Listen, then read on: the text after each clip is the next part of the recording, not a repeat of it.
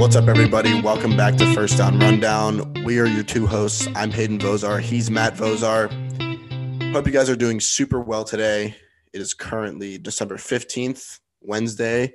We're a day late on this episode, but we had some trouble figuring out our schedules yesterday, and so it just so happened that we had to record today. But hopefully it doesn't really mess anybody up in terms of, getting their information from us and us first. So, Matt, how are you doing? I'm doing well. We're bringing you to content that you're not hearing anywhere else. That is for sure. So we're ready to jump in. We got another 2 pods coming at you this week. I'll probably be doing a solo one later in the week, maybe tomorrow, maybe Friday, depending on when I'm free. Going to the Packers game on Sunday, Packers Ravens. That'll be really awesome. So just overall some good vibes going into the week before Christmas here. Yeah, hopefully everybody's getting in the Christmas spirit. I love Christmas personally myself. So hopefully people are getting a little holiday spirit. Of course, if you don't celebrate Christmas, holiday spirit, that's the proper term here. So moving right along here to get started with our sports talk, we've got NFL first, as always.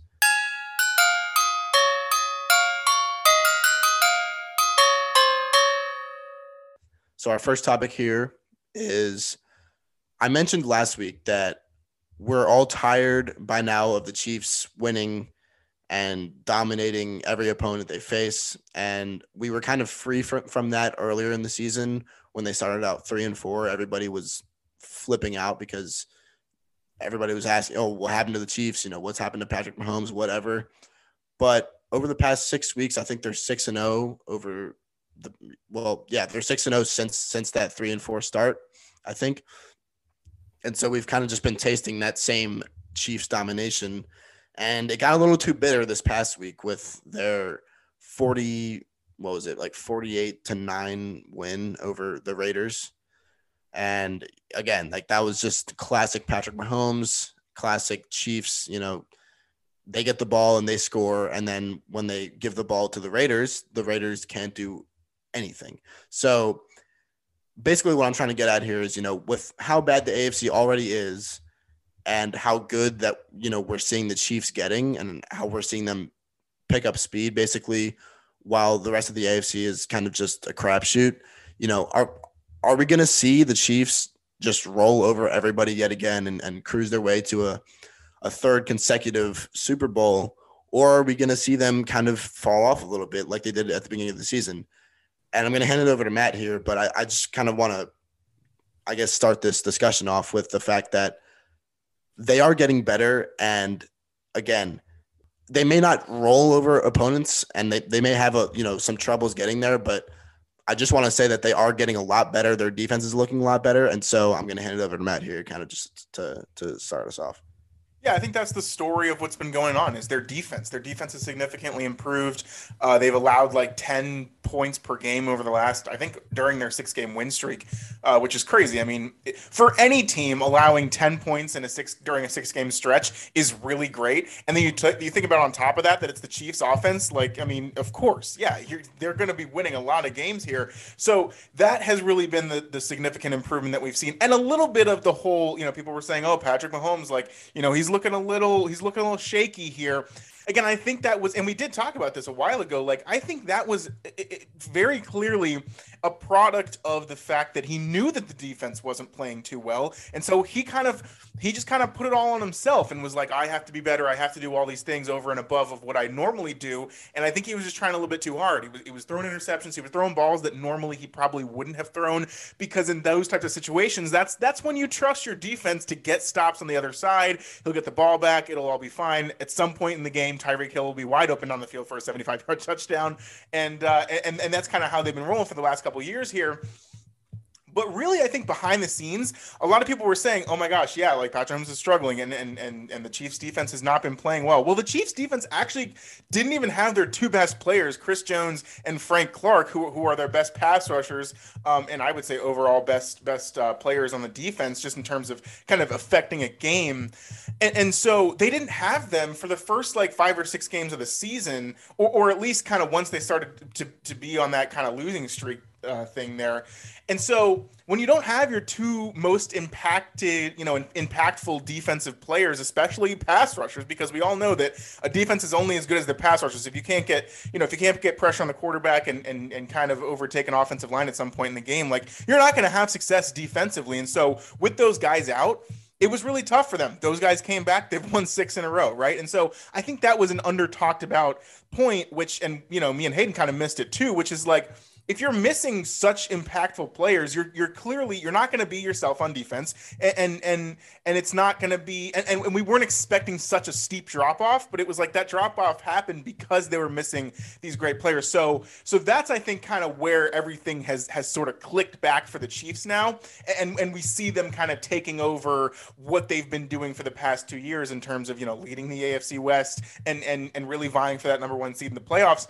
To answer Hayden's question directly, I really do think that they're about to roll over the rest of the AFC. I mean, it's like, what now would we say makes them not able to run through the AFC? I mean, think about it. Like, we've talked about all year long about how the AFC is kind of just not, the talent hasn't been there. They don't have great wins. The teams that look great end up losing to bad teams, and it's just kind of a merry-go-round of Loserville here in the AFC. And really over the past 6 or 7 weeks, the only 2 solid teams really have been the Patriots and the Chiefs. And as much as we have really praised Mac Jones and he's done a great job, and obviously Bill Belichick is running that system down there, they are not going to get to the Super Bowl, and they're not going to win a Super Bowl with Mac Jones in his rookie year. If they do, I don't even know what to say. Bring Bill Belichick to the Hall of Fame right now, and he can retire and go off and die in heaven alone. But I think that, right, it's like, there's really not that great of competition in the AFC. And so as much as we think that, the AFC as a whole is really not that great this year, you think about 2 teams who have been playing really well recently. And if we're not going to really include the Patriots in there, again, I don't want to write them off, but I just think that it's really tough to see them winning that many playoff games and with Mac Jones in his rookie year. The only other team that we have is the Chiefs, right? And so they're, I think, probably at this point, the best option for the AFC in terms of a team that's really solid, who's been playing well, who clearly, right, has the experience that Hayden mentioned. They've been to the Super Bowl the past 2 years, won one and lost one. So I think that's kind of the narrative that we have going here, is like, it's not, obviously, we've seen the Chiefs be so good and that they've lived up to all the hype and expectations. They suffered a little bit at the beginning of the season, but I think there's a valid explanation for why they weren't that great to begin the season. And now that they're on a roll here, granted, they have played a lot of easy teams, and the Patriots are kind of in that same boat where they've just had a really nice schedule alignment in terms of playing easy teams and getting those wins as they're supposed to. But I mean, blowing teams out like 48-9 is not something that a normal team is doing on a daily basis out here. And so that is really, I think, the Chiefs showing through that, hey, they still are the class of the AFC. They got their defense right. They're back and they're making a run. And I do think that they're the best team in the AFC right now, and probably the favorites to get to the Super Bowl. And I think it's deserving, right? I mean, they didn't lose anybody really. They're still a really solid team. And I think that they should be thought of as the best team in the AFC because they deserve how well they've been able to come together and kind of rally after that shaky start to the season. Yeah, of course. And just to kind of add to what Matt was saying about their defense, like I kind of preluded with, their defense obviously has gotten Frank Clark and Chris Jones back. And so they're back on track. And, when they've, like, in the past couple of years, especially in their first year in the Super Bowl, when they just absolutely went off, their defense was one of the, I think it probably was the best in the league. Last year, I mean, we saw the Tampa Bay defense was, unanimously the best defense in the league, and that showed on Super Bowl night. But yeah, I think that now that they have those guys back, they haven't really changed their defense up as much, really, or at all.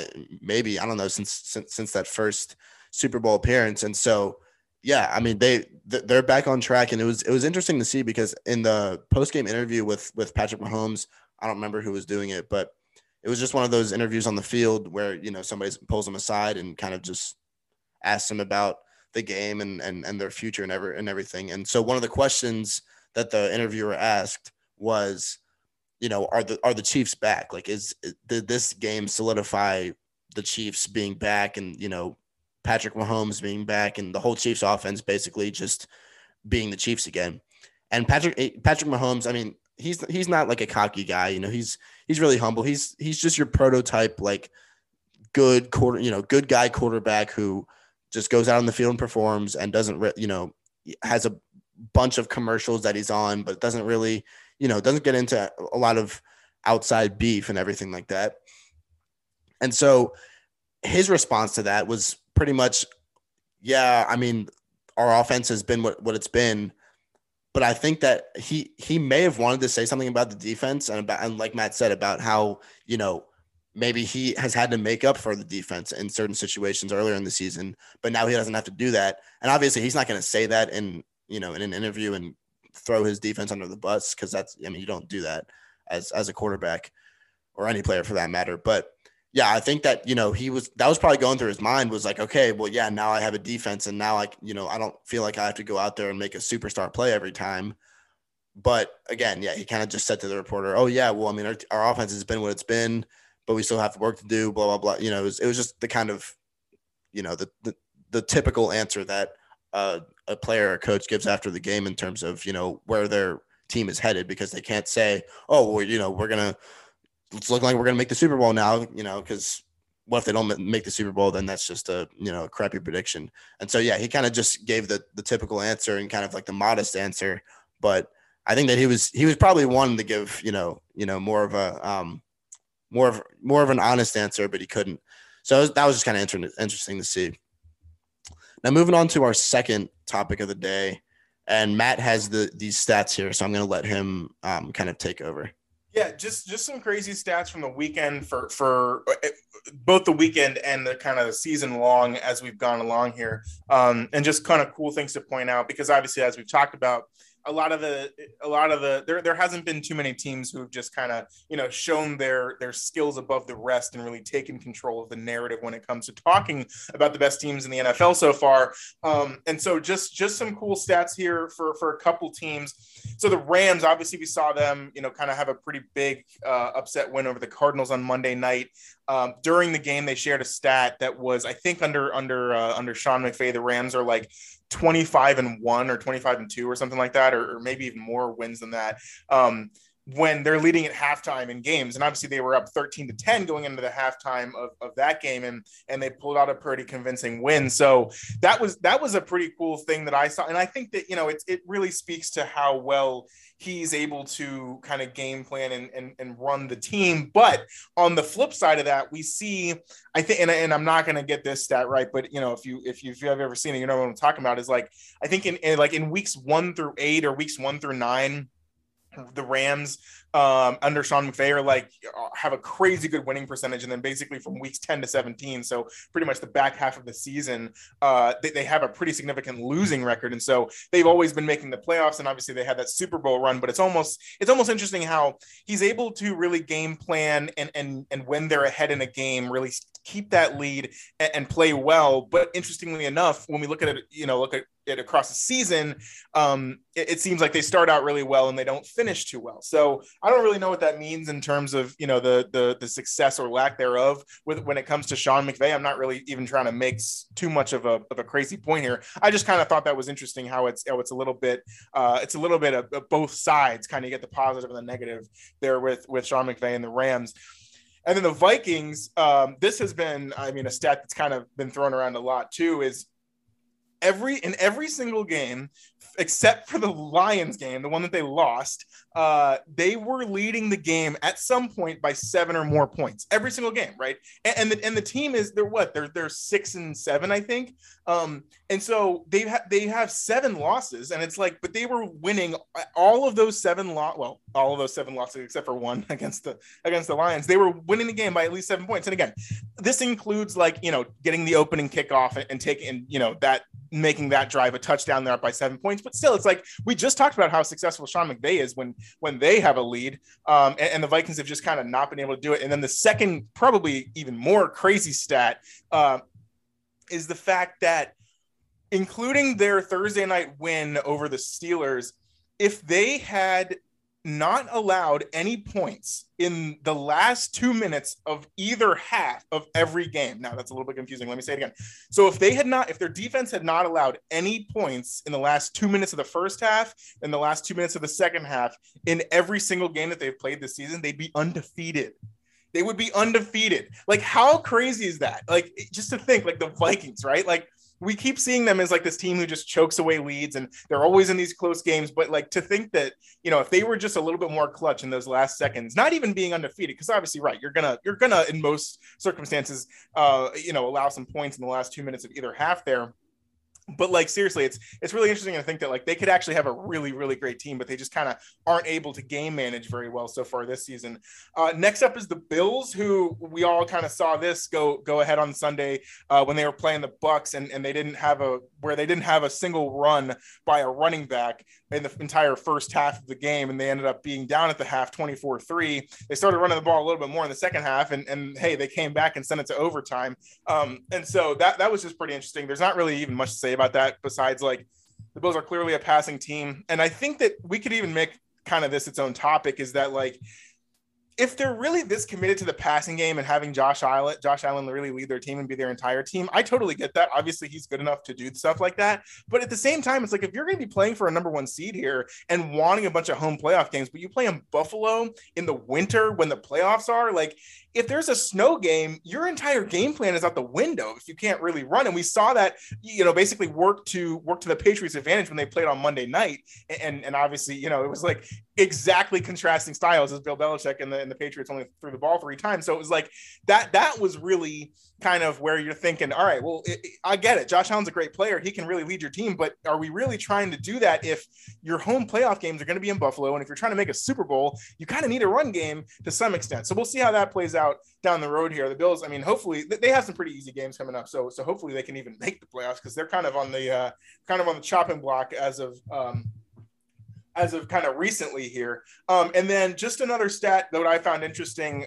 So Tampa, obviously we just talked about the Bucks, Dallas Cowboys, Cleveland Browns, and San Francisco 49ers all were, what does it say? It's they combined, so all 4 of those teams combined to score 9 points, like 9 points among all of those 4 teams combined in the second half of all of their games on Sunday, and all of them still won the game, which is really kind of points out how many blowouts there were, and a lot of those games, right, kind of got good near the end, but this was just kind of a weird week in the NFL with all these blowouts and stuff. So kind of going off of that, the question here is like, is this randomness with stats and blowouts and teams not running the ball, or teams that have a lead at halftime, but, or the teams that, like the Minnesota Vikings could be undefeated. Is this randomness good for the NFL in terms of viewership ratings and interest for the rest of the season? Yeah, so I think I'm just going to start out here with talking about how, the league has changed over time. And it's pretty obvious that the NFL has become more of a passing league and is currently much more of a passing league than a running league. And we see this with teams, there are run first teams in the NFL that, like last year, the Ravens, they were a run first team with whoever was in the backfield. This year their backfield has been pretty beat up, and so they haven't really been able to have a consistent running game other than with Lamar. But last year, I mean, yeah, you saw the Ravens and you thought, okay, well, they have Lamar Jackson, so they're probably going to, most of their plays are probably going to be passing plays, and then he can just choose to run if he wants. No, they were a run first team a lot of the time. And like this year, the Browns are a run first team, but they can't really they can't really figure out their run game because teams know that they can only run, and Baker Mayfield can't really pass the ball downfield. And so that's kind of gotten them in a little pickle. But teams that are, pass first teams like the Bills, yes, they can get slowed down by weather conditions and everything like that. But like in terms of, defenses being able to stop the pass, a pass for only offense or a pass first offense, we haven't really seen that in the NFL yet. And I feel like that's, you know, we've already made the transition from being, you know, a run first league to a pass first league. But I think that defenses still aren't really used to that. Like defense, as a defensive coordinator, even if I was a defensive coordinator in the NFL, I would still think, okay, teams are probably going to run, you know, 70% of the time on first down. But that's really not the case. Like, maybe not, like, maybe I'm wrong, but I don't know, I don't have the stat right now, but if you went up and, you know, looked up the stat on Google, you'd probably see that it's less than about 70% of the time that teams run on first down. So again, yeah, we're in a passing league right now, and the league has developed over time, you know, so much. And so I think, kind of just, you know, getting to an answer for Matt's question, I don't really think, you know, it's random. Like these stats are random, and they kind of, you know, they come from all over the league. You know, Matt talked about the Bucks, the Vikings, or the Niners, whatever. Like those are, you know, random teams, right? And they all bunch together to make one stat. But it's like, I don't think these stats are really random. I think it's just a product of, again, the league changing and guys, you know, guys getting faster. Momentum is a huge factor now. I don't think that was really a factor a long time ago, you know, when stadiums weren't as big and, you know, there weren't as many fans screaming the whole game. And so, like, we've seen that.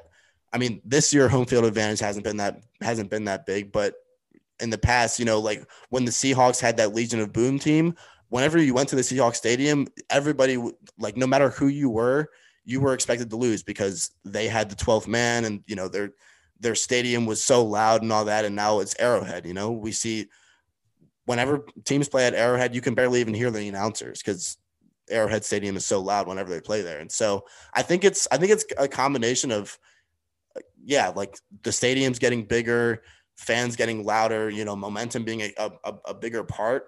And also, you know, the idea that the NFL is becoming a passing league. I think just a combination of those two things is kind of making these stats come to fruition. But then again, like, you know, the stats that Matt put out, like, they're, except for the Sean McVay one, because that one you can kind of derive something from that and make meaning of it. But I think the other stats that Matt gave, they're cool to have and they're cool to know. But some of these stats that, you know, they come up with on TV, it does attract viewers because it's cool to know, but I don't think that it really has much meaning towards the NFL. That's, you know, that, I don't know, that's kind of just a product of me thinking that they're too random. But yeah, I mean, I think that a lot of the stats that Matt gave off, and I'm not saying that they're bad stats, I'm just saying, like, they don't really have much meaning towards the NFL as a league.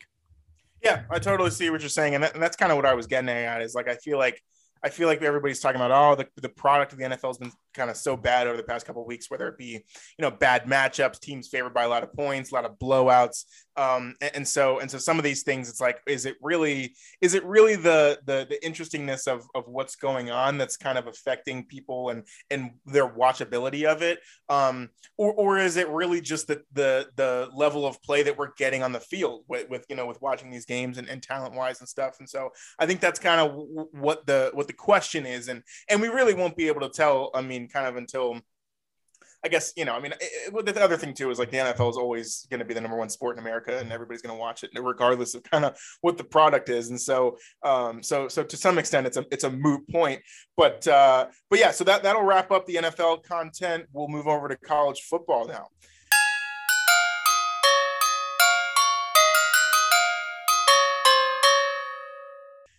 So obviously we had the Heisman Trophy ceremony on Saturday night. Came as kind of a surprise to most people. I don't even think I really only knew that it was that night because I saw it on, like, College Game Day earlier in the morning. I didn't even realize that it was the same day as, like, the Army Navy game and whatever. So anyway, Bryce Young won the Heisman. Nobody was really surprised by that. Clearly, you know, he was the best player. He was the quarterback of the best team, and we had a conversation about this a couple of weeks ago, saying, kind of, you know, is the Heisman losing its meaning because we're really kind of just choosing the best player on the best team or the quarterback from the best team in some circumstance. And so this topic, we're going to kind of revisit this topic, but put a little bit of a spin on it. So we saw Aiden Hutchinson, who was a defensive end from Michigan. He, like, he was amazing this year. He broke the record for sacks in a single season at Michigan. He was a game wrecker. He obviously played in the Big Ten with great competition and still was able to kind of put up these great numbers. So he made the Heisman voting. He was in New York. He could have won the Heisman. Obviously didn't get enough votes because Bryce Young got pretty much all of them. And so Aiden Hutchinson never really had a shot to win the Heisman, right?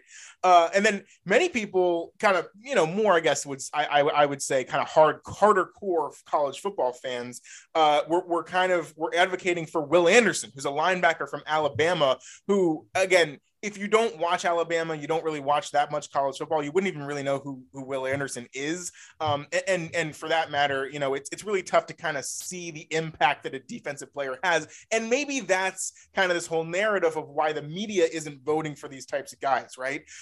Regardless, people who I consider very good college football analysts and who are very knowledgeable about the sport and how good these players are, they were all saying that Will Anderson should have won the Heisman, and he wasn't even a finalist to win the Heisman. He couldn't have even gotten any votes. And so kind of the question here is, like, the last defensive player to win the Heisman was Charles Woodson. He did it in 1996 or 1998, I think, actually.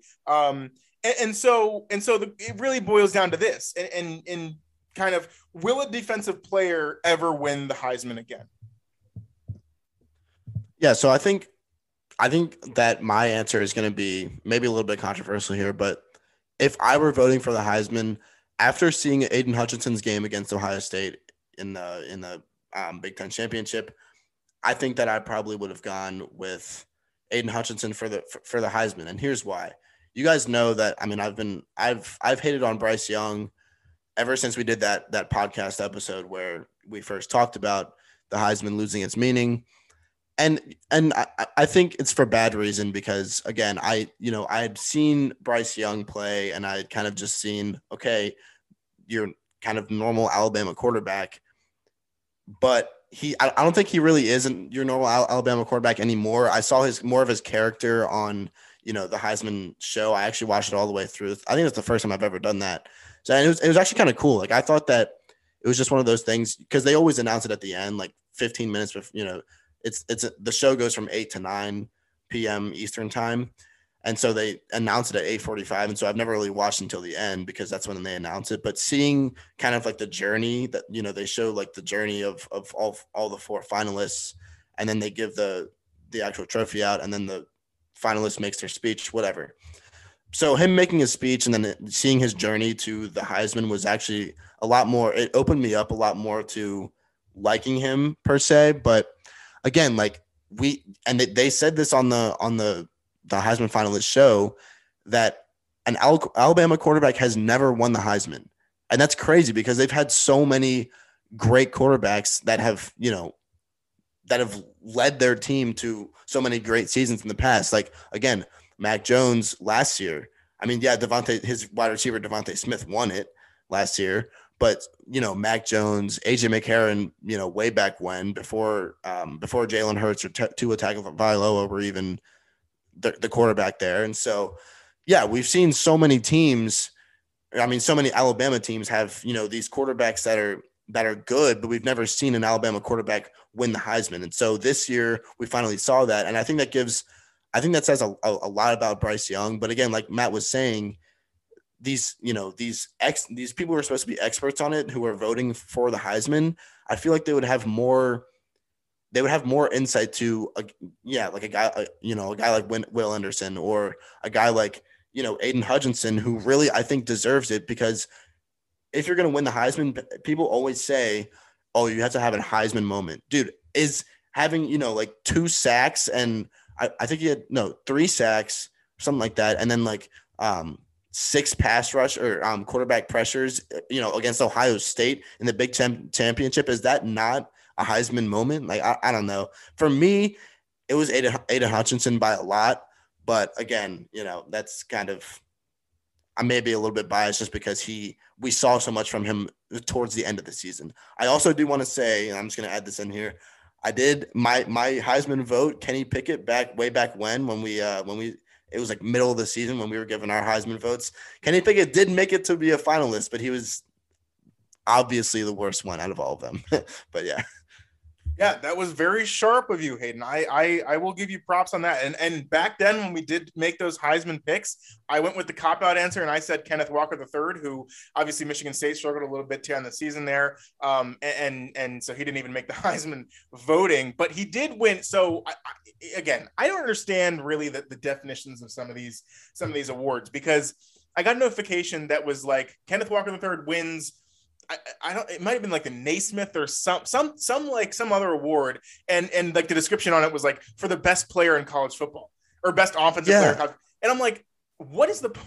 Yeah, I see, dude. I see those all the time. Yeah, it was there's another award that is pretty much the same thing. It's like, yeah, like MVP of college football. I'm like, dude, isn't that the high? Like, what is right? Yeah, what is the Heisman then? Yeah, there's like 5 different awards that are for the best player in college football, but the Heisman is also an award for the best player in college football.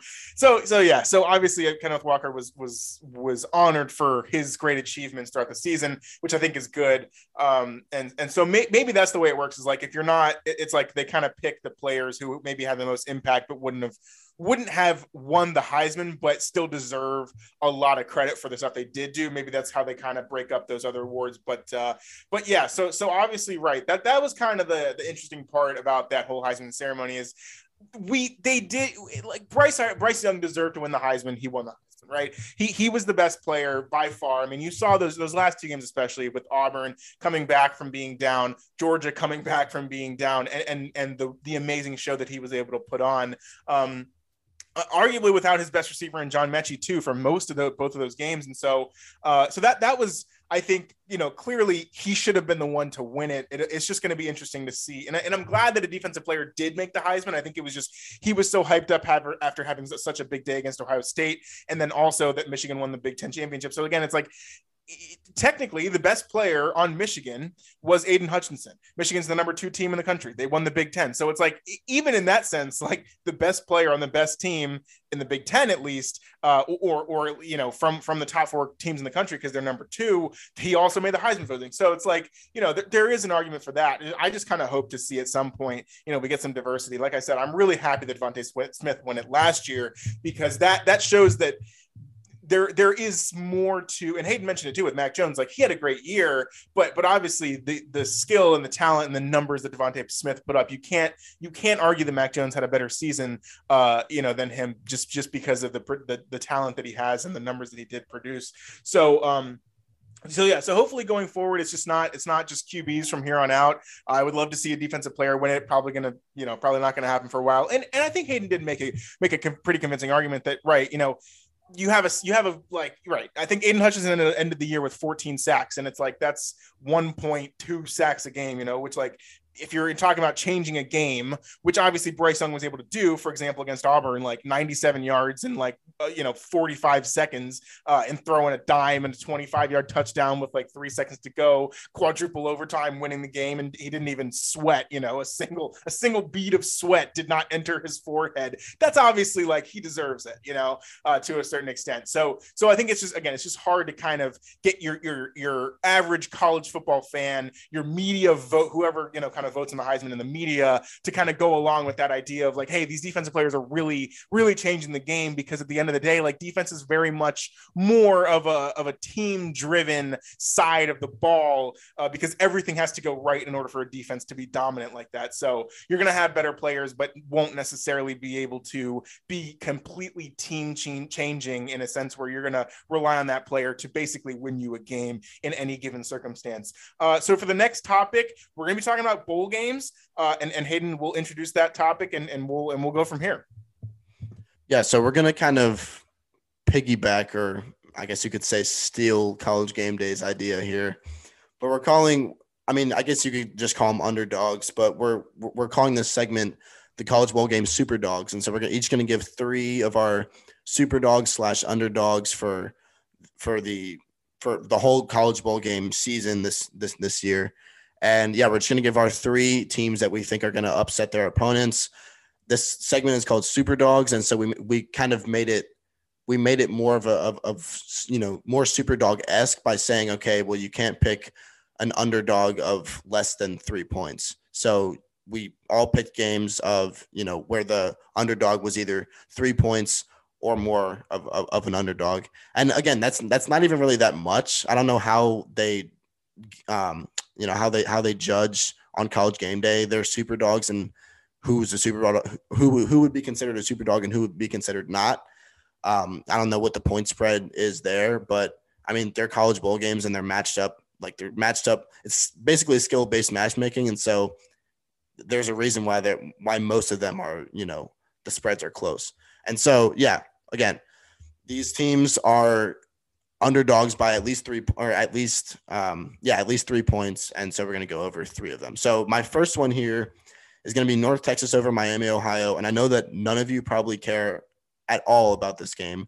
This is one of those games that you kind of just, you look at who's picking who. You look on ESPN, you say, okay, well, 80% is picking Miami, Ohio, so I'm going to go with them. But no, I think North Texas we'll be able to pull this one out. They haven't had much success in past bowl games, I don't think. I thought there was one year, I thought it was last year, but I just looked it up and they lost by like 30 points to Appalachian State last year. Who was another? Appalachian State is one of those teams that you want to pick in every single bowl game because they win like every single year. But yeah, North Texas they're an underdog by 3 points to Miami, Ohio. But I looked at their schedule. They have a few pretty good wins / keeping themselves in the game. And so I think they're going to be able to pull it out. This is kind of my weakest one, so I don't have much to say about it. But North Texas, they have a really good running game, and they've won 5 straight. Miami, Ohio, I think, has won 4 straight. But, yeah, North Texas started out 1-6, and they've won 5 straight. And they are 6-6 now, so hopefully they'll be able to pull this one out. Yeah, I like that pick. And I think that's what I was going to point out is they had a really tough start to their season. North Texas did, and really just pulled it together. A lot of good defensive play, and they started beating teams that they were really kind of bigger underdogs to. So I think it's going to be a good game. Obviously, right? Nobody's going to really watch it, but I do think that's a good pick. Mine are all kind of, there's a theme to most of mine, which is being able to pinpoint the opt-outs in these bowl games, which I think is really kind of ruining the spirit of bowl games. And I totally understand it. If you're going to be an NFL player, you don't want to risk getting hurt. You got to do what you got to do. But in terms of, being a fan of college football and really liking these bowl games, you're never able to even tell who's going to win because you don't know who's going to even play. Right. So I was able to kind of do some research and kind of look up who's got some opt-outs and who's not so far. So my first one is Houston over Auburn. Auburn's favored by 3 points. And if you look at the records of both of those teams, you're like, wow, Houston is, they're 11-2. They lost in their conference championship game. Auburn's 6-6. They lost to a bunch of teams, and yeah, they're in the SEC, but they have a bad record. Well, they're still favored by 3 simply because of the SEC boost, right? And so I think this game would be really good, even without opt-outs, kind of considering. But basically, the story here is that Auburn has a ton of opt-outs, which, again, makes sense. They have a lot of NFL players. I think, 2 of their best defensive backs have already opted out. Bo Nix, we saw, who's their starting quarterback. He's entering the transfer portal, so he's not even going to be at Auburn when they play this game. TJ Finley's their backup, and he was really playing hurt in their last couple games. So I think Houston has a really good shot to beat Auburn here because they always play. Dana Holgorsen is their coach, and he's a very tough guy. He always wants his teams to play hard. So they're going to bring everybody to their bowl game, and especially if they're kind of able to get this win over Auburn, an SEC team, that would be a really signature win for Houston here. And I think they can make a case here for kind of being in the new version of the Big 12 when that happens in a couple of years. So I really like Houston over Auburn for my first pick. Yeah, I think that's a great pick, and it's a great point to point out the opt-outs and how they affect bowl seasons so much. Actually, my next pick was going to be Purdue, but they have 2. I think their 2 best offensive players and their best defensive player as well are opting out. And so I actually had to change this pick like literally 15 minutes before we started recording. And I'm going to pick Missouri over Army. This was kind of a last minute pick, so it's a little bit random, but I think that I mean, Army, we know lost in the Army Navy game, and so that already I think is gonna kind of take their spirits down. They're a 4-point favorite for some reason. I don't really know. I mean, Missouri, like they play good teams all season, and yeah, I think they're 6-6, but they're 6-6 for a reason, and they're pretty much always 6-6 for the same reason because they play really good teams in the SEC, and so I think I don't know. I think Missouri's gonna key in on the triple option that Army plays. It's pretty, I mean, I don't want to say the triple option is easy to defend, but you basically just play man the whole game. And if you get beat by a pass, then so be it. That'll happen like maybe twice a game. But yeah, you basically just play man against Army and you got it made. I think Missouri has a good enough team to pull it out. And I don't really know why they're underdogs by 4 points, but I'm going to tell you exactly why they're underdogs by 4 points. In fact, frankly, they should be underdogs by more points. I was going to rip Hayden apart when he chose Purdue over Tennessee. I was going to say, dude, Tennessee's going to crush Purdue. And he managed to find a game that I was even more confident about, or less confident in the underdog about. Obviously, right. Anything can happen, and we're going to wait on opt-outs and whatever. I really like Army to win this game and win it by a lot. They always play hard in their bowl games. Yes, they're playing an SEC opponent. Obviously, Hayden mentioned Missouri 6-6, but they have one of the worst rush defenses in college football, and that's the reason that Army's a favorite, is because they run the triple option. They have the second best running attack in all of college football, and if you're facing one of the worst run defenses, you're clearly, that's an advantage for you. It's really hard to. It sounds simple in theory, thinking like, okay, the triple option really doesn't have that many plays, and they're just going to be running the whole time. But with the angles and the fakes, and you don't know who has the ball, it's extremely hard to prepare for. And I think that Army's going to really want to get up for this game because they just lost to Navy, and so they'll be really ready to play. Obviously, they're a disciplined team, being at West Point. And so they'll come in really wanting to win this game. We'll see, though. I mean, hey, again, I obviously my betting locks have not been the best, and so exactly. Hayden might be able to pull this one off here. My second is kind of a lesser known game as well. It's going to be Kent State over Wyoming. Now, as you may recall, if you've been listening to the end of every single podcast, you remember that I bet Wyoming over Hawaii one week, and Wyoming got absolutely throttled by Hawaii. So in this game, we're going to basically just go with the opposite. We're going to fade Wyoming here. They're a very slow team. They don't have much offensive production. Their defense is pretty good, but Kent State on the other side, they have one of the highest scoring teams in college football. Their quarterback Dustin Crum has been there for, I think, 3 or 4 years now. They have a really great offensive attack, and I think that they're going to really be able to speed up the game. They're going to score a lot more than Wyoming. Well, they're at least going to score early, and Wyoming's not really going to be able to keep up with them.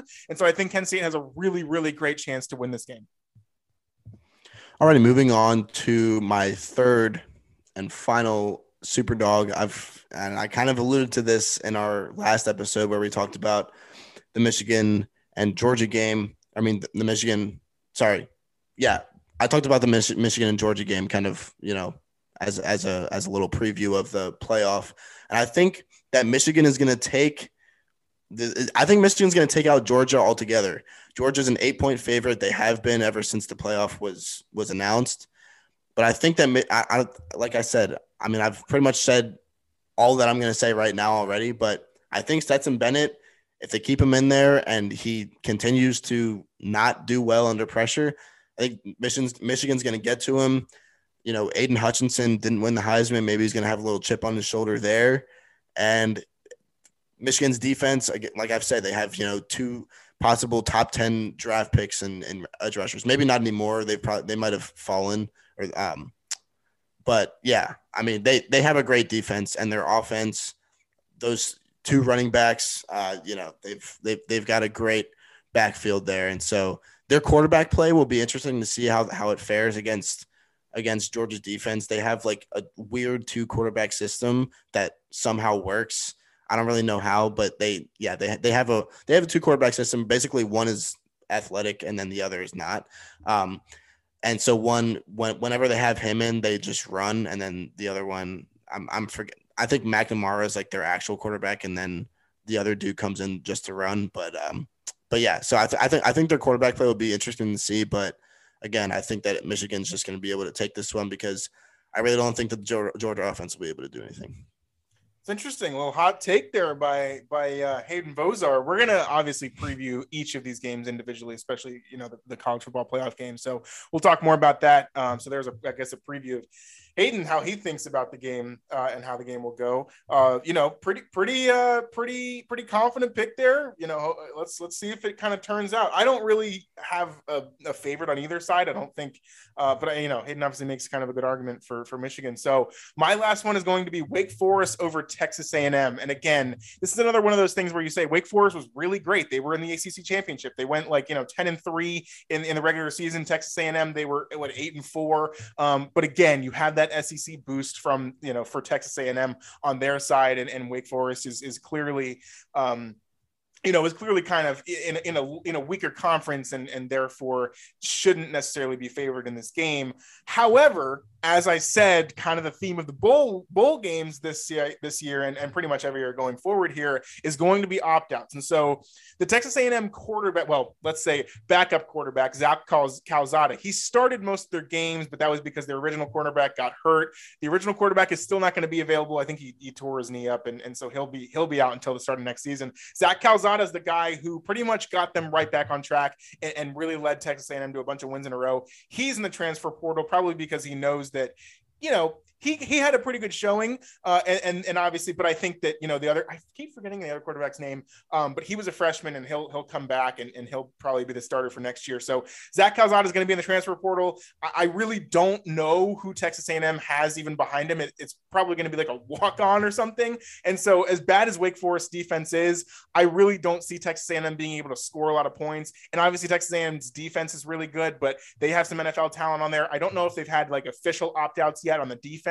But either way, Wake Forest offense is very prolific. They'll be able to put some points up on that Texas A&M team. The only question here is whether or not Sam Hartman, who's the quarterback for Wake Forest, if he's going to play. I'm pretty sure he will, because I think he's only a redshirt sophomore after this year. So he still has 2 more years of eligibility, and he'll come back and play. So I'm assuming that he'll play in the bowl game. And again, it's one of these teams in a smaller conference that could really, really use a big win against an SEC team in a bowl game to propel their program, right? It helps with recruiting. It helps with, the money that they're able to spend. So I think Wake Forest is a great pick over Texas A&M, especially with the quarterback news going on there. Wake Forest is going to be really up for this game, and I think they can pull out the outright win. Yeah, I think that's a great pick. And again, if Sam Hartman doesn't play, I think that's probably going to go Texas A&M's way. But yeah, but if he does play, I think that's a great super dog pick. So moving on to NBA.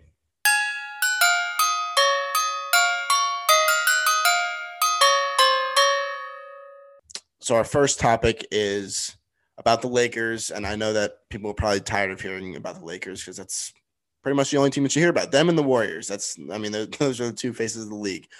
But we do kind of have to talk about them because their defense is a little lackluster this season, all right? So compared to last year, they had, I think, the best defense in the league last year. But I think they're ranked 11th in overall defense this year, which, again, you might be saying, okay, well, that's still in the top half of the league. But they're Lakers. They should be better, in my opinion, and probably in the opinion of most basketball fans. And so, basically, most of the free agents that were signed this past offseason are going to be eligible, or actually are eligible for trade starting today, December 15th. So, and this includes Ben Simmons. And so, do we think that they have to make a move on one of these big names, such as, Ben Simmons? Jeremy Grant is another one that's been been a big talk in the trade world, but Jeremy Grant doesn't become eligible for trade until I think a month after today, which, is January 15th. And so I think that, the general question here is, do they need to go for one of these big names like Ben Simmons or Jeremy Grant to kind of help out their defense? And if so, why? Or who? So I think those are two interesting players that you mentioned there, Hayden. They are, I think, probably, the two biggest names when it does come to free agency here, kind of in a mid-season form. And both are great defensive players. So I think that's a good observation. Obviously, the Lakers defense is really struggling as compared to last year, which is kind of what carried them. But here's the thing, right, is at the end of the day, sure, their defense was great last year, But what did that lead them to? That led them to a 7 seed in the West and basically a 4-1. It was a gentleman. They call it a gentleman's sweep when you get swept. When you lose a series 4-1 is because the other team was being a gentleman by letting you win one game. And so the Suns basically swept them. And that really kind of proved to us like, okay, yeah, the defense looked really great because they had a lot of young players who were scrappy and wanting to play hard, but they weren't able to turn that into anything. And obviously, right, we had, Anthony Davis was hurt during the series. LeBron was hurt for the entire year basically, and then kind of came back and wasn't able to kind of, put the team on his back and carry them to a series victory. I think that the addition of Russell Westbrook is really the extent to which they were trying to go. I don't think that they're going to really dig into free agency here in a midseason form. I think they'll be okay in terms of when, making it to the playoffs. But again, I think it's just for the Lakers to have all of these offensively driven players, the defense is kind of a worry. But I think as we saw with teams like, teams like the Suns and teams like the Bucks last year, they played good defense, but at the end of the day, it's really like how you're able to kind of, I think it's just more of an offensive driven league. And so we see the teams that win the NBA finals pretty much every year have a good defense, but I do think that the offensive pieces essentially matter more when you're talking about a 7-game series here. So I don't think they're really going to grab anyone in free agency. And I think that they'll be able to figure things out as we get closer to kind of the mid part of the NBA season here.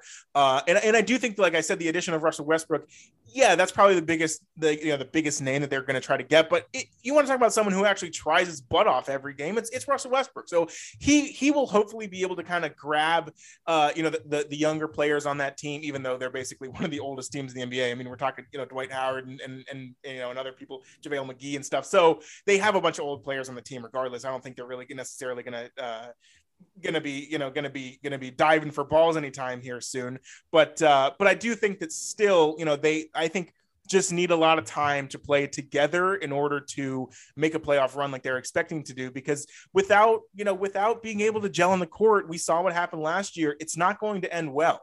And just because you have LeBron on your team does not mean that you're going to automatically make it to the finals. And I think they were kind of proving that last year. So they said, okay, look, we need a fierce, youngish player who plays really hard. Let's bring in Russell Westbrook. He'll kind of be able to manage the days on which the rest of the team is a little bit tired or injured, and kind of have success there moving forward. So that's my answer. I really don't. I mean, again, it's kind of basically just a no to the answer to the question is I don't think they're really going to go after anyone.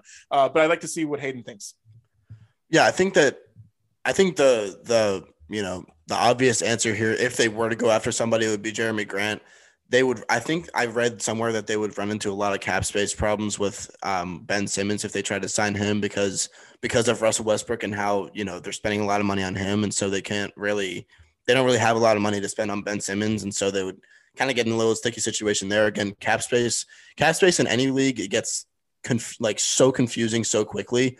And so I'm not going to get into any specifics for that. But yeah, I think Ben Simmons is pretty much out of the question in terms of cap space. But I think, Jeremy Grant's like a 3-and-D guy. And so that's pretty much exactly what they need. And so if they were to go after somebody, I think it would be Jeremy Grant. But again, they have so many big names on their team this year.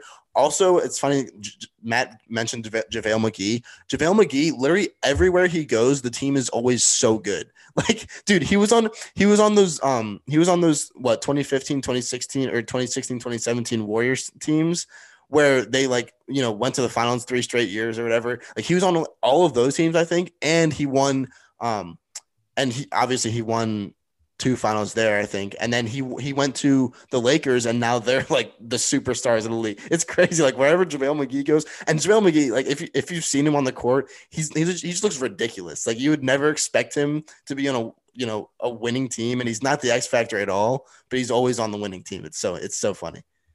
Yeah, he's like a meme in the NBA, and Yeah. he's like, regardless, it's like, okay, well, count the rings. But yeah, so I think that kind of wraps up the Lakers talk there. Will be interesting to see what they end up doing, and we'll obviously keep you guys updated as they do it. The second topic here in the NBA section is going to be surrounding the Portland Trail Blazers, who, because they're in Portland and kind of, you know, a middling team in the West Coast in terms of the standings, don't get a lot of recognition beyond Damian Lillard, who, like, you know, we kind of really only pay attention to when he has really great games and stuff. And then basically, you know, obviously, right, you know, recently in the news, it's been kind of like, oh, is he going to get traded? He keeps giving these loyalty speeches about how he's not, you know, he doesn't want to get traded. He wants to, you know, stay in Portland forever. And people praise him for that. Then we show clips of him, you know, making 9 threes in a game. But the Trailblazers aren't, like, their team isn't, beyond him, isn't really that great. CJ McCollum's a good player. They have Joseph Nurkic, and he's good too. But it's like they're not making a run in the playoffs here, and they haven't really ever, especially since kind of Dame has been there. So there's a lot of stuff going on in the behind the scenes, though, with the organization and stuff that's really kind of interesting, and I think affecting a lot of what's been happening here. So you may have seen in the news last week, the GM, I forget his name, he got fired, but it was one of those workplace, you know, sexual assault things. Like, he was kind of, it was either him that was doing stuff or the other coaches were, and he was kind of sweeping it under the rug. And so a lot of players and you know, people within the organization found out about that, and basically was just like, this guy needs to go. So he got fired, which is, I guess, will leave a positive impact on the morale of the team. We have Chauncey Billups is their coach, which, like, who would have even, I remember that happening, but I don't, you know, he hasn't made any news. He hasn't really done much. Again, they're just kind of doing the same thing that they always do. And so kind of the situation here is, like, we have a little bit of turmoil going on within the organization. And on top of all of this turmoil, we have the conversations surrounding Damian Lillard being traded or not. Obviously, like I said, he keeps basically just saying, like, nope, I'm a Portland Trailblazer for life. Like, that's who I'm with. And I'm not, not giving up on them. And that's all well and great. But again, like I said, they haven't had success, right? And so it's like, you're paying Dame all this money and you have other good assets, but it's clearly not working out. And they fired the coach and whatever, and thought that would bring some success, and so far, again, not really. And so the question here is kind of like, what's the situation? Obviously, I went over it. And then what is Damian Lillard's future with the Blazers? I think that, I'll kind of go ahead and start here. I think that really, they can keep him as long as they want, but it's not like he's had any success with them. And I don't think that they're like just magically going to start having success with him either. They need some serious talent upgrades, I think, to even be competing with the other teams in the West who are really kind of showing their stuff as of recently. And so pretty much the only other option is to trade him. And I think that, at the end of the day, like, he's saying that he's not, I think the way that he's portraying his perspective is more so not wanting to look like the bad guy and like he's bailing on his team, who he's kind of, he's called it his hometown and stuff. There's murals in Portland painted of Damian Lillard, and he's been great for their city and their organization. I don't think he'd be too upset, right, if he was traded to the Knicks, for example, who I think he's a really contender to go there, because I think the Knicks need a piece that can kind of solidify that team and support them on the offensive end. And speaking of the offensive end, that's really all that we see from Damian Lillard. I think that a lot of, like I said, they kind of get lost in the mix because they're over there on the West Coast and they're not that great. And so we see when he has these really great games, but what does he provide on them? What does he provide for that team on defense? Not much is pretty much the answer. And so I think that a lot of people are kind of starting to ask those questions as well. And that's why a lot of these trade rumors are kind of coming up. And so I think he's honestly missing the boat a little bit when people say, like, hey, what's your future with the team? Do you want to get traded? He's like, no, Portland's my city. I'm here for the people. I'm here for the team. And really, it's kind of like, I think the organization is starting to realize a little bit like, hey, we kind of need to make something happen here, because you're not playing great defense. Your offensive skills are great, but the team isn't really doing that much. And so, and even with the ownership structure, I forgot to mention this earlier. It was like, the guy who was the owner, he died. And so the team basically, basically got left into the hands of his sister, who isn't really the fan of basketball. The guy who owned it before, I forgot his name. But he was like that, the Blazers were like his life, and that's all he lived for. But then basically what happened was, the sister took control. She didn't really care that much. Obviously, let the stuff happen with the GM, and so now it's all kind of in shambles. And so I think the future for Damian Lillard is basically like two options. Either he stays with Portland and they just keep on being a mediocre team and he keeps on making a show out of it and obviously making a boatload of money. And if that's if that's what he wants to do and that's what he wants his legacy to be, then that's great, and he really has put on for the city and made that team something that it wasn't before he got there. Obviously, such a great player. But I think the other option is him being traded, and he'll probably go to a really, a team that's kind of trying to make a move here, who has a solid foundation, but doesn't necessarily have the star power to pull them across, the playoffs or at least make a deep playoff run. And I don't know exactly which of those is going to happen. I think there's positives and negatives to both. But if I had to give my opinion, obviously pretty much, based on all of what I've said, I think it just makes more sense for the Blazers to trade Dame and eat the cap room. Hayden was talking about it. You're gonna end up eating a lot of money on that deal because you're not gonna get what he was worth or what you're paying him right now.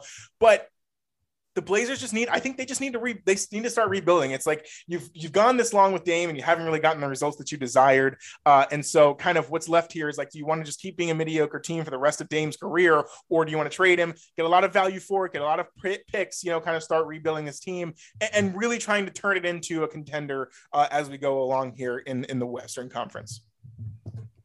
Yeah, I think the two sides of that argument that you gave were really good ones and, really the only possible ones. But yeah, I think what the point you made about Dame staying in Portland is that, yes, if he stays in Portland, he's going to continue to be the star. He's the only guy that's keeping them afloat.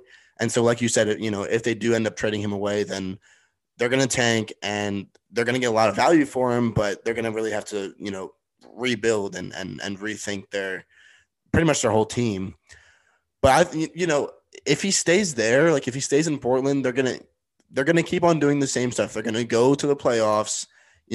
Dame's gonna hit one or two incredible buzzer beaters in the first round of the playoffs, but then they're still gonna get beat, and then they won't make it to the second round of the playoffs, and it'll be the same story as always. Like that's happened probably the past 3 years. Like Dame's hit this insane shot in the playoffs, and everybody's like, oh my gosh, it's Dame time, and Portland's gonna go crazy. Like, no, dude, they don't win at all, like ever in the playoffs. And so, yeah, it's just gonna continue being the same thing. Matt already said it. It's nothing's gonna really change if he stays there. They're not gonna really be able to build a good team around him, especially one that's gonna, like Matt said, be able to compete with the other teams in the West. And so, yeah, I think that their best bet right now, I think, is just to trade him and get a lot of value for him. And, restart and, build from the ground up, because you love a guy like that, a guy that you can build a team around. But we've seen that the team that they've built around him, or that they've tried to build around him for the past however many years, just hasn't really been, hasn't been able to compete in the West. And so it's sad. It's a sad situation, but I think that Dame, it's time for him to make that decision that a lot of superstars have to make in their career, where it's like, okay, I'm either going to be loyal and stay with my team and not make a whole entire city mad at me, or I'm going to have to move to a different team where I can actually win a championship, just like Kevin Durant did. And, everybody got mad at him in Oklahoma City and called him a snake, but then he won a championship. And so it was all fine and dandy after that. So yeah, again, I mean, it's just one of those situations, and I do think that the Blazers should trade Dame. So yeah, that's basically it for our NBA talk.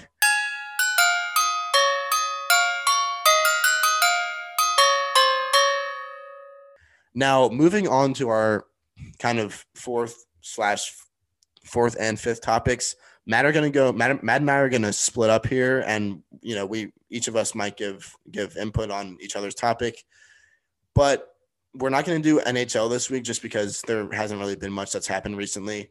So Matt decided to talk about Champions League soccer, which I pretty much know nothing about. I know the winner of it each year, and that's about it. And so, yeah, I'm going to talk about something a little bit unorthodox here, and it's actually UFC. And not only is it UFC, but it's women's UFC. Now, even if you're not a UFC fan, you probably heard about this past weekend. There was actually a couple good fights. Like there's a really good women's fight and a really good men's fight, the Poirier fight, and then the Amanda Nunes fight. And so I'm going to talk about the Amanda Nunes fight because even if you aren't a UFC fan, you probably heard about this upset, and it was Juliana Pena getting the win by submission over Amanda Nunes. Now, Amanda Nunes she hasn't lost since 2014, and it's insane and she's beat so many superstars along the way. Back in 2016, possibly the peak of women's UFC of and the peak of its history, basically, was when Ronda Rousey and Miesha Tate and all these gals were, dominating the division and everything. This was the bantamweight title that Juliana Pena won or took from Amanda Nunes. But Amanda Nunes back in 2016, she beat both Miesha Tate and Ronda Rousey in the same year. And then in 2018, she beat Chris Cyborg, who was like, I think 20-2 at the time or something like that. And, she was obviously a great fighter. And so she beat three superstars in the span of, and, two of them in 1 year. And she's had at least one fight each year since 2014 when she, the last time that she lost. And sometimes it's one, sometimes it's three. But again, like she's been undefeated for 7 years. Like that's crazy. And obviously this is not a team sport, and so it's more likely in fighting that you go undefeated for that period of time. But like that is an incredible feat. And the fact that Juliana Pena went in there at, I think she's like 19-6 or something like that in her career. So she's not the best fighter, but she went in there and submitted Amanda Nunes. And I just think, I don't know, this got so much media attention that, again, this was like one of the biggest upsets in sports history, basically. And so it got so much media attention. And I think that the point I'm trying to get at here is like this is great for women's sports, especially because we see like the commentary on women's sports compared to men's sports is always, it like the WNBA compared to the NBA is pretty much the first thing that's mentioned in that conversation. And everybody always says, okay, well, the NBA, is so much better than the WNBA, and the skill gap is so much larger. And that's, it's true. Like the skill gap is super large, when comparing women's basketball against men's basketball. I think that fighting, and this was great for, like I said, women's sports in general in the media, fighting is probably the least of, or the smallest skill gap in terms of, comparing men versus women in fighting, because like you can get so much entertainment out of watching a women's fight. I don't know why women's fights aren't more popular. Maybe they are. And maybe, just my opinion of them, like hasn't been the best in the past. But if you go in terms of entertainment, pure entertainment for people that are watching that, if you want to watch a fight on a Saturday night, like if you watch, if I gave you the average guy fighter against another average guy fighter, and then an average girl fighter over, against another average girl fighter, you'd probably get like the same amount of enjoyment or the same amount of entertainment out of it, between both of them. Like they're basically the same in terms of entertainment. And so I think that this is great for women's sports and, in general, because it kind of, this will definitely boost like, more of a fan base for women's sports in general. I think that, this win, like, yeah, it sucks for Amanda Nunes, and she was a good sport about it too. Like after the fight, she, when they did the whole, if you guys don't watch fights, at the end of fights, the ref goes in the middle of the two fighters and he raises the hand of the fighter that wins when their name is announced. And so when Juliana Pena's name was announced, Amanda Nunes actually started, like, gave a little smile and she started clapping, which is great sportsmanship. Like you've been undefeated for 7 years and you start clapping for the girl that chokes you out. Like that's really good sportsmanship there. And so I think the whole stage that it was, that it was set on, and all the hype leading up to it, and then the way that it turned out and the media attention that it got, I think is great for women's sports in general.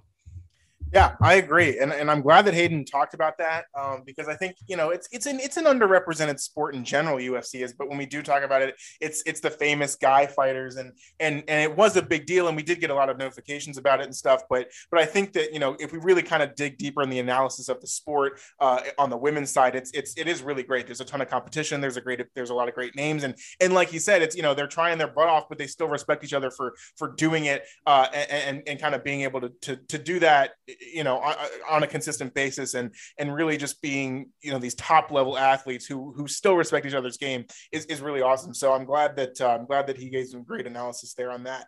I'm going to talk about the Champions League really quick, and kind of mainly because we had the little snafu with the Champions League draw that happened earlier this week. So essentially, if you're a soccer fan, you've definitely heard about this.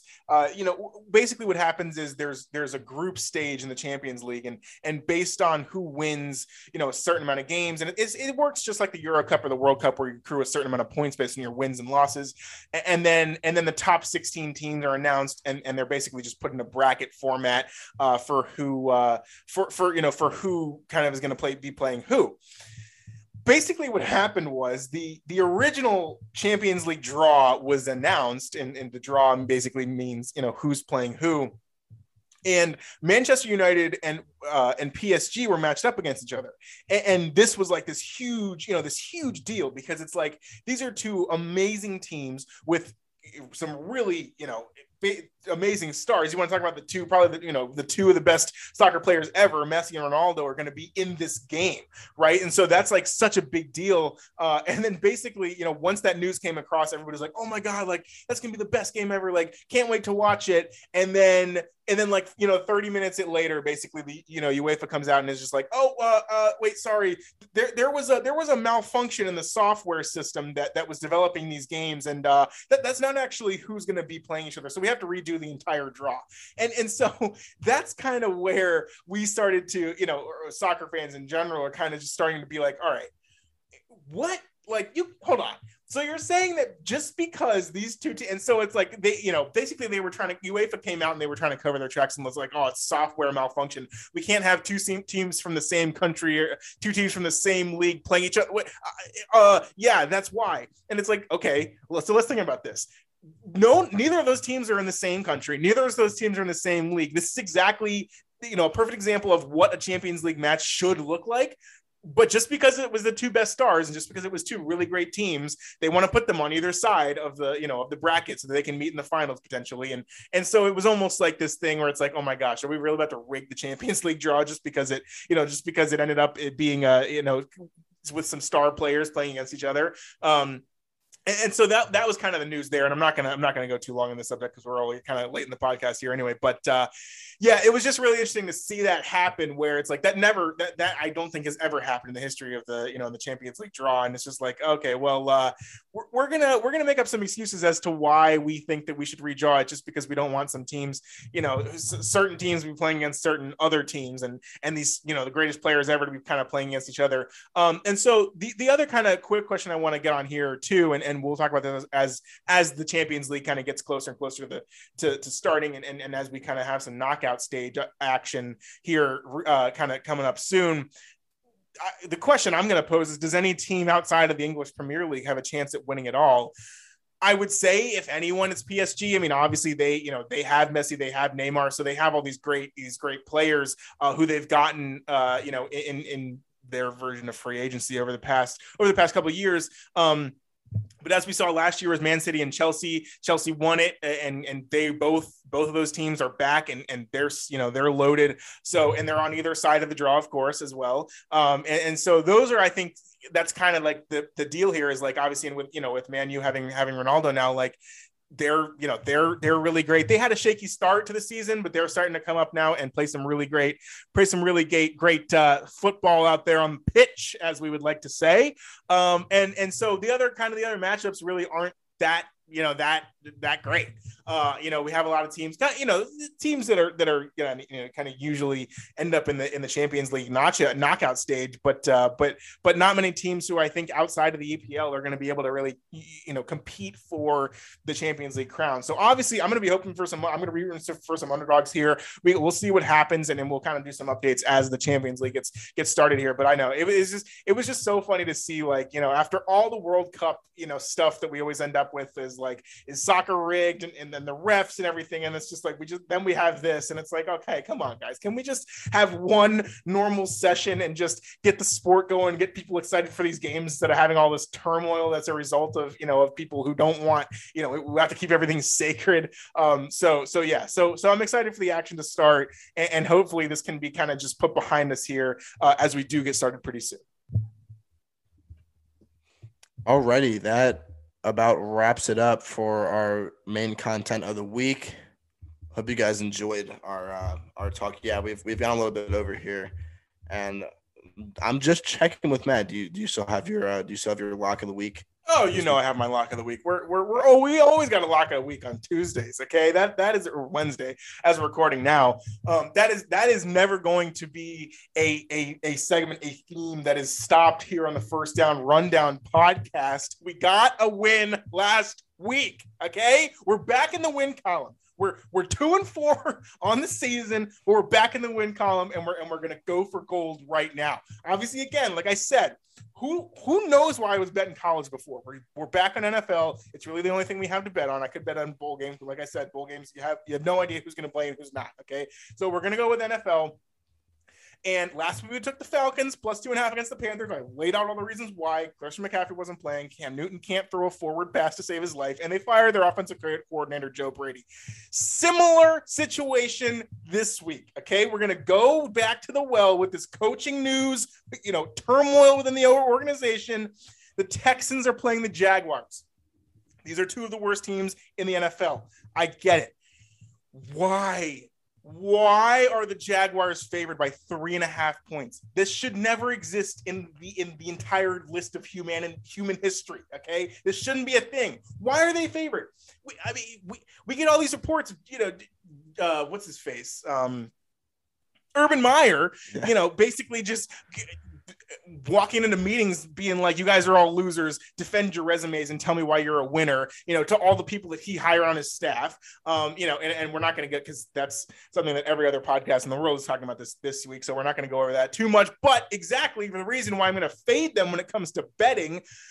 There was just a report that came out tonight about how Josh Lambo, who used to be their former kicker, apparently he was warming up and doing stretches before the season. Urban Meyer came up to him and just kicked him in the leg. And it's like, what is this guy doing? So tons of problems within the Jaguars organization. None of the players trust him. None of the players want to play for him. They're not going to win a single game for the rest of the season. And clearly, they have some talent, but if the players don't want to play for them, what are we doing here? Right. Whereas on the other side of the ball, we got the Texans, who David Culley, I think is his name, David Culley, is their head coach. He's never been a coach before. He's 60-something. They're in a completely rebuilding year. They're not even trying to win, but they play hard for their coach. And that's all we're looking for here when it comes to betting on teams. And you telling me they're getting 3.5 points? That's what I like to hear. We're taking the Texans +3.5 this week. Take the points. Yeah, that's a great bet. And I'm still kind of weak over the story about Urban Meyer kicking Josh Lambo in the leg. Why, dude? Who does that? And it was probably his kicking leg. Otherwise, I don't think that would have been a story. And it's this is your kicker. What are you doing, dude? Yeah, we could spend an entire podcast on its own talking about the failure of Urban Meyer as a head coach in the NFL. But we're not going to do that because you guys have heard plenty of that over the past week. All we're going to do is we're just going to bet against them. How about that, right? Actually, it's kind of interesting because my fantasy pickup of the week, my fantasy waiver wire pickup of the week is actually on the opposing team of Matt's bet, and that's the Jaguars. Now, you might be saying okay, dude, if you're saying anybody else than James Robinson, who's not even a fantasy waiver wire pickup, if you're saying anybody else is going to have a good week than James Robinson on the Texans, you have to be crazy. Now, you can call me crazy, okay? But if you're in a PPR league, and I know we're getting into playoff season here in terms of fantasy, and so it's a little bit sticky. But yeah, if you need a wide receiver or a flex, probably a flex, honestly. I mean, this guy's not really going to be like a wide receiver too, even. But if you need a streaming flex option, go ahead and pick up. And if you're in PPR, go ahead and pick up.